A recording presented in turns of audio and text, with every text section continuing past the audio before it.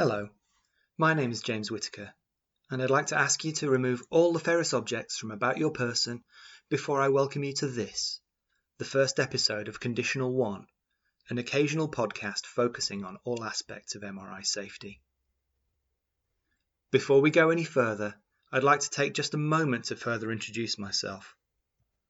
I originally trained in diagnostic radiography in the UK, graduating from Cardiff University in 1996. I started working at the Royal Marsden Hospital in 1999, the NHS's flagship cancer treatment centre in London. It was there that I trained in MRI, taught not only by knowledgeable MRI technologists, but by physicists, biochemists, and other scientists working at the Marsden for the Institute of Cancer Research. From there, I moved to a more senior role at the Royal Surrey Hospital, performing cardiac and stroke imaging, before taking a leap into the unknown and emigrating to New Zealand in 2007. It was here that I undertook further study, receiving my postgraduate diploma in MRI in 2009. I've since worked in a number of imaging roles, public and private, and I received my MRSO qualification in Melbourne, Australia in 2019. I've always had a keen interest in MRI safety and was taught early to have respect for the unique environment and risks we encounter as MRI technologists. This episode, I'm going to be talking about what is probably the single most defining moment in the history of MRI safety, something that many of you will be aware of to some degree or another. It's especially fitting at the moment, as this year marks the 20th anniversary of the disastrous event that inspired a paradigm shift in how we approach MRI safety. As Sherlock and Cruz said in the American Journal of Röntgenology in June 2002, the topic of safety in the MR environment has long merited attention. Unfortunately, it took the tragic loss of a child's life in a New York hospital to bring the topic of MR safety the current notoriety that it rightfully deserves. I am, of course, talking about the tragic death of Michael Colombini. Now, many of you listening will know the name and probably know at least that his was the first MRI death caused by a projectile. But what actually happened to Michael Colombini? To answer that, we need to go back 20 years to a summer day in Croton-on-Hudson, a small village of just over 7,500 people in southern New York State. Monday, the 23rd of July 2001, dawned with the promise of clear skies and good weather. As the day wore on, it became hot and humid with little breeze to clear the air. Making the most of the warmth of the day, 6-year-old Michael Colombini, by all accounts a happy and healthy young boy, was playing outside in his school playground. Unfortunately, though, he took a tumble and banged his head, setting in motion the train of events that would lead to his unfortunate death 6 days later. It wasn't a bad head injury, as these things go. Documents that I've read state that he wasn't even knocked out. However, it was obviously serious enough that his parents decided it was better to be safe than sorry. Michael was taken to the emergency room at Phelps Hospital in neighbouring Sleepy Hollow, about 7 miles away. After being examined by an emergency physician, Michael was referred for a CT scan of his head to rule out skull fractures or other injuries following his fall. It was at this point that young Michael's life began to irrevocably change. The CT scan showed a cystic lesion in the right parietal lobe of Michael's brain. This devastating and unexpected diagnosis led to Michael being transferred from Phelps Hospital on Tuesday, the 24th of July. His destination was Westchester Medical Center in nearby Valhalla, New York, for further investigation and intervention. Michael was admitted, and doctors scheduled an MRI for the next morning with surgery planned for Wednesday afternoon. Michael's MRI on the morning of Wednesday 25th of July went smoothly, and later that day neurosurgeons performed a craniotomy and resected the tumour, which the pathologist later identified as an astrocytoma. Following the successful surgery, Michael was transferred to the paediatric intensive care unit to recover and for monitoring. He remained there until Thursday evening, when he was transferred to the paediatric ward. Michael was apparently doing well and was being kept nil by mouth for an MRI the next morning. On the morning of Friday 27th of July, between 11 and 11:30 a.m, Michael was taken from the paediatric ward to MRI by a hospital orderly. He had family with him, but according to the Westchester Incident Review, he was anxious and upset. It's at this point that 3 further actors join the cast in the second act of this horrible tragedy. First is Dr. Jian Hao, the anaesthetist responsible for sedating Michael and monitoring him throughout the MRI examination. Next is Patricia Laurier, the MRI technologist who would be performing Michael's scan. And finally comes Paul Daniels, the chief MRI technologist, who was catching up on some post-processing and filming of the previous case while Patricia was helping Dr. Howe get Michael ready for his scan. Now, I feel that this is the right time for me to provide a little bit of context into the events that followed. The MRI scan room at Westchester Medical Center was not supplied with oxygen via pipe supply, but instead via 2 H-class cylinders located in the plant room that were then piped into the scan room via waveguide, where flow rates could be controlled using the flow meter. H-class cylinders are among the largest commercially available for medical gases, and they're many things, but portable isn't one of them. They're exceedingly heavy, weighing 50 kilos when empty, and hold over 7,000 litres of oxygen under huge pressure, 2,200 psi. At the standard 2 litres per minute delivered via nasal prongs, it would take almost 60 hours to empty one of these cylinders. And even at high flow rates of 15 litres per minute, an H-class cylinder would last nearly 8 hours. According to the incident review undertaken later, the oxygen cylinder should be changed when the pressure dropped below 500 psi, an indication that the cylinder had about 22% of its contents remaining.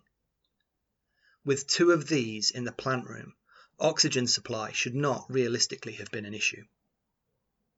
According to court documents from the Westchester County Supreme Court, Patricia Laurier testified that she hadn't checked the contents of the fixed oxygen cylinders in the plant room on the morning of 27th of July, but that she thought Paul Daniels would have, though she admitted she didn't know for certain that he had done so. Several times that morning, Dr. Howe had told Patricia that he'd need oxygen to be available during Michael's scan, and she informed him that it was all set. Michael was met by Dr. Howe in the patient care area of MRI, just outside and across the corridor from the scan room. Once he'd been prepared for his scan, Michael was given some sedation via the IV line in his arm. Michael was then transferred onto what is described as an MRI-compatible stretcher, and Dr. Howe then moved with him into the MRI room. Once there, the wall-mounted oxygen flow meter was switched on so that Michael could receive oxygen through nasal prongs. A pulse oximeter was attached so that Dr. Howe could monitor Michael during his scan, and he settled in to watch over Michael while Patricia positioned Michael in the bore before leaving the scan room to start the scan. Just as Patricia was starting the scan, Dr. Howe adjusted the oxygen flow meter to increase the flow of oxygen, as Michael's sats were dropping. He soon noticed, though, that no oxygen was actually reaching Michael, and he knocked on the scan room window to attract Patricia's attention. Patricia left the control room and opened the scan room door. Dr. Howe told her that Michael wasn't receiving any oxygen, so Patricia went back into the control room and through into the plant room where the oxygen cylinders were located. Unfortunately, she didn't know how to change the cylinders, so she went to ask Paul, who'd changed the oxygen before, and he offered to show her how to change over from one cylinder to another. Both MRI technologists entered the plant room, leaving them with no view of the scan room door. It was at this point that Mary Nadler, a nurse who was leaving the MRI unit after attending with the previous patient, heard Dr. Howe shouting for oxygen in the MRI room through the open scan room door.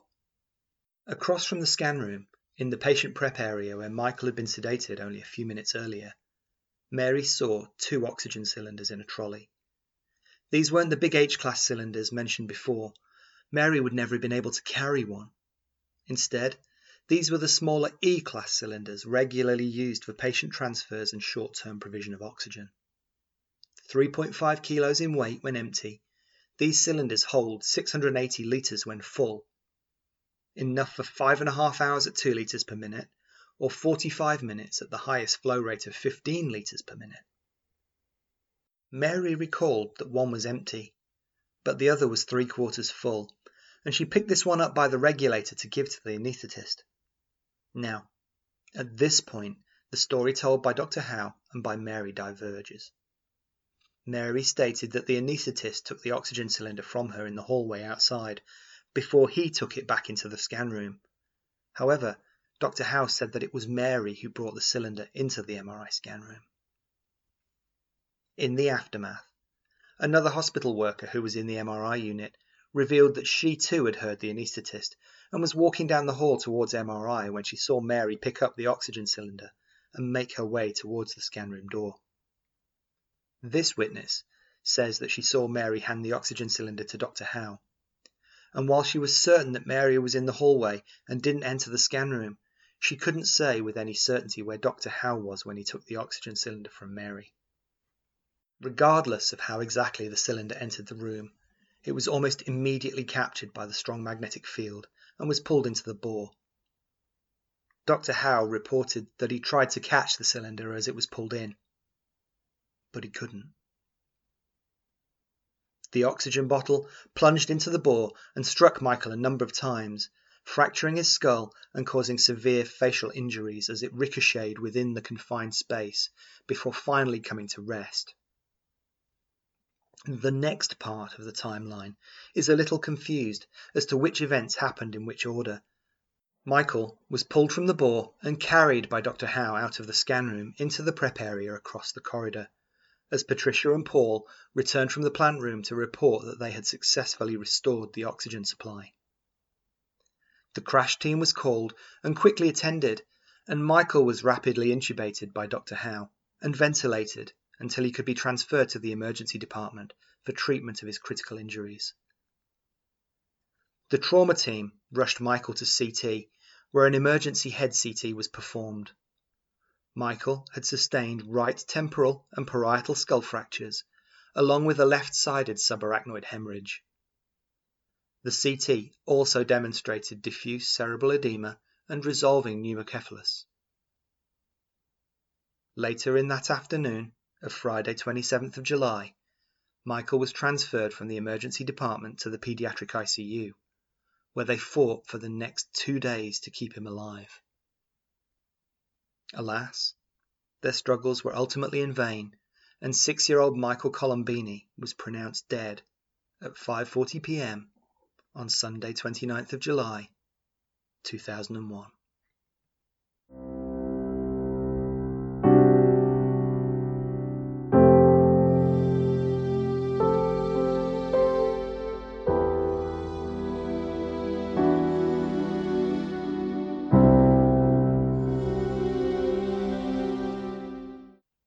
Edward Stolzenberg, the hospital's president and CEO, made a statement on Tuesday 31st of July.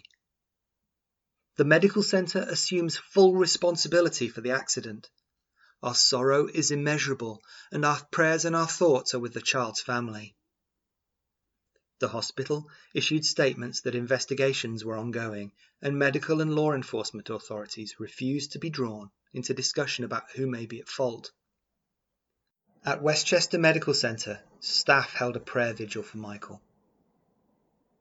Michael was buried on Wednesday, August 1st. Press and television reporters descended on Croton to share the aftermath of this human tragedy with the general public. This was the first such MRI-related death, and shockwaves were rippling out from the small New York town within the field of radiology as well as wider society. While reporters were asked not to speak to hospital staff, David Chen of the New York Times found a visiting medical professional who was willing to comment. Gloria Wiley, a nursing assistant from Staten Island, who was visiting a friend at the hospital. If I needed an MRI, I wouldn't want to get one here, Gloria said. This was pure carelessness. Why did they have an oxygen tank in there anyway? This procedure has been done many times before. Whoever brought it in should have known what to bring in the room and what to leave out. Having admitted responsibility, the hospital faced fines for their safety violations, though the maximum fine of $2,000 per violation provoked a strong reaction from members of the State Assembly. After the State Health Department investigation concluded, Westchester Medical Center was fined a total of $22,000, though the Colombini family were initiating their own legal action. Michael's parents, John and Barbara, brought a $20 million lawsuit against Westchester Medical Center and its parent company, Westchester County Health Care Corporation, or WCHCC. Also named in the suit were Dr. Terence Matalon, who was the center's chief radiologist in July 2001, but who was not present when the accident occurred, Patricia Laurier and Paul Daniels, the two MRI technologists working that day, Dr. Jian Hao, the anaesthetist, and Mary Nadler, the registered nurse. GE Healthcare, as manufacturer of the MRI system, was also included in the lawsuit, but removed in a pretrial motion. There were many twists and turns in the case of Colombini versus Westchester County Healthcare Corporation. In 2004, Dr. Howe, Patricia Laurier, Paul Daniels, and Mary Nadler were removed from the part of the lawsuit relating to punitive damages in a summary judgment on the basis that the WCHCC, as their employer, was the proper defendant. That was later overturned by the New York Supreme Court in 2005 for Laurier, Daniels, and Nadler, but sustained for Dr. Howe. Despite admitting responsibility for the accident almost immediately and offering $1 million to settle the case, it was only in October 2009 that Westchester County Healthcare of Valhalla, New York, reached a settlement with John and Barbara Colombini for $2.9 million. Papers filed with the Westchester County Clerk in January 2010 showed that Michael's parents received $2 million, with $900,000 going to the family's lawyers. In the wake of Michael Colombini's death, Westchester County Healthcare Corporation performed an incident review that found a range of failings had combined to create the unfortunate cascade of events resulting in Michael's death. Firstly, they found that the oxygen delivery and monitoring systems were poorly designed and had failed to ensure continuous delivery of oxygen when required. This failure meant that Dr. Howe was not able to determine whether oxygen was available or switch to an alternative supply without assistance from other staff. In this case, Patricia Laurier and Paul Daniels. The recommended solution to this was to remove the H-class cylinders and replace them with individual non-ferrous E-class cylinders.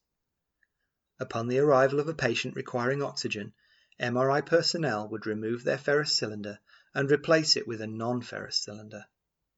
Those personnel would then monitor the oxygen levels every 15 minutes and replace the cylinder if the pressure dropped to 500 psi.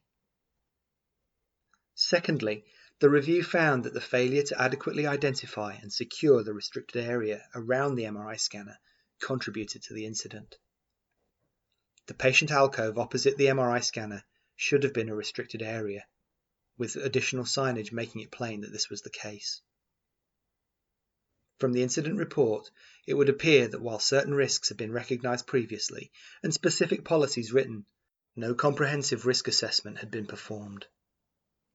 In tandem with the expansion of the restricted area, the incident report strongly suggested that emergency responses be tailored more carefully to the specific MRI environment. The fire extinguishers closest to the scanner were all ferromagnetic, as was the crash cart in the patient care area next to the oxygen cylinders that Mary Nadler found that fateful day.